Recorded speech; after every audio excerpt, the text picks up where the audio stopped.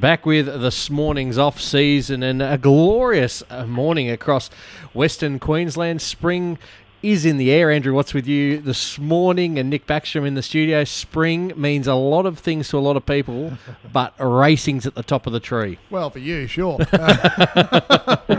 And I see you've gone with the fashions, with the...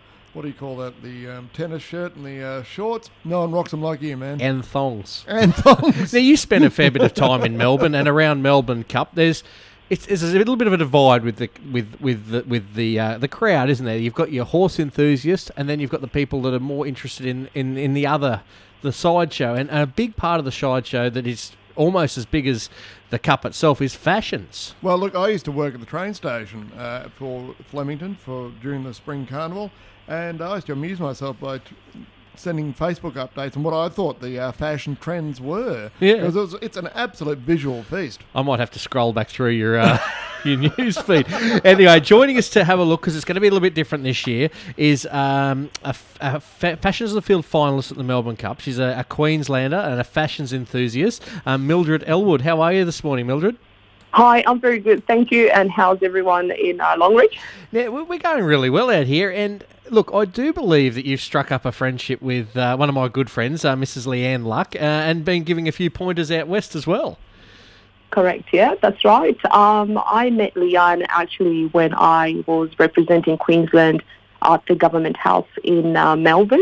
Yep. And I met all the ladies from Longreach, and it was really lovely to meet someone from Queensland at the time. Yeah, it's fantastic. Now, look, 2020, it's been a tough year for a lot of people, and there was often fears over the Melbourne Cup going ahead, and it is going ahead, as is fashions, Mildred. It is, and that's exciting news for all fashion enthusiasts. But not only that. This year, the fashion has extended in everyone else's home, far past regions of everywhere in Australia. So this is amazing news for the country, for the economy, and just for everyone. Yeah, I'm just looking at some of the conditions. So people are taking their photographs at home, up to 4 outfits. That's a lot of costuming. Correct. It sounds a lot, but I think that if you've got a wardrobe and you're at home, I think that this 2020 for fashions on the field, which is now called Maya Fashion on your front lawn, I think it's great for women, men, and I think we're going to see absolutely some great outfits coming through from that. Yeah, no, it's a lot easier to change outfits around the house than try to lug a couple of suit bags with you. That's right. Now, you did touch on one point there, Mildred, about fashions, and it is a great boost for the economy, isn't it? Because there's a lot that goes into an outfit. Now, give us a bit of a breakdown of what judges look for in a great outfit. So what the judges will be looking for will be colour. So we'll be playing with colour.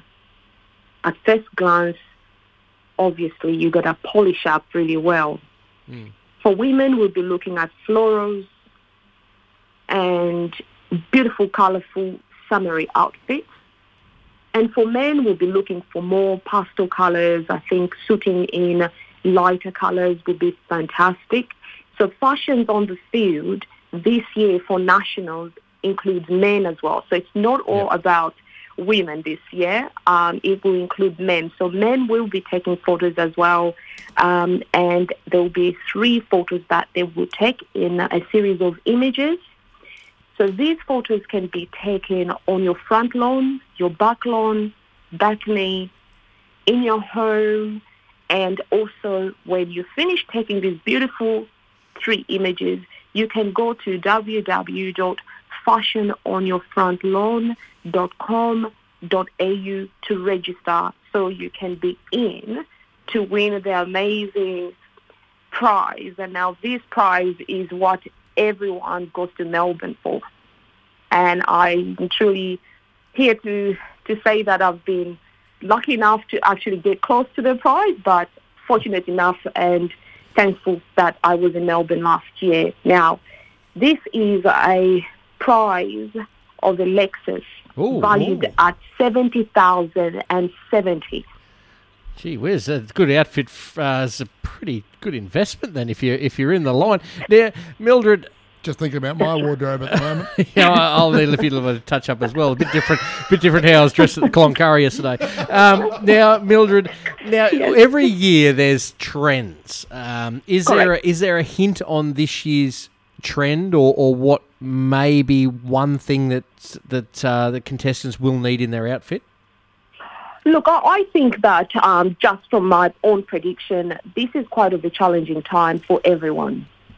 And obviously, stores that everyone can go to and purchase to accessorize themselves, these places won't be available. So I think playing with your wardrobe and just creating something that you think you scrub up really well, I think will put you through to be in the running of the 70,000 and 70. So this is all to men and women.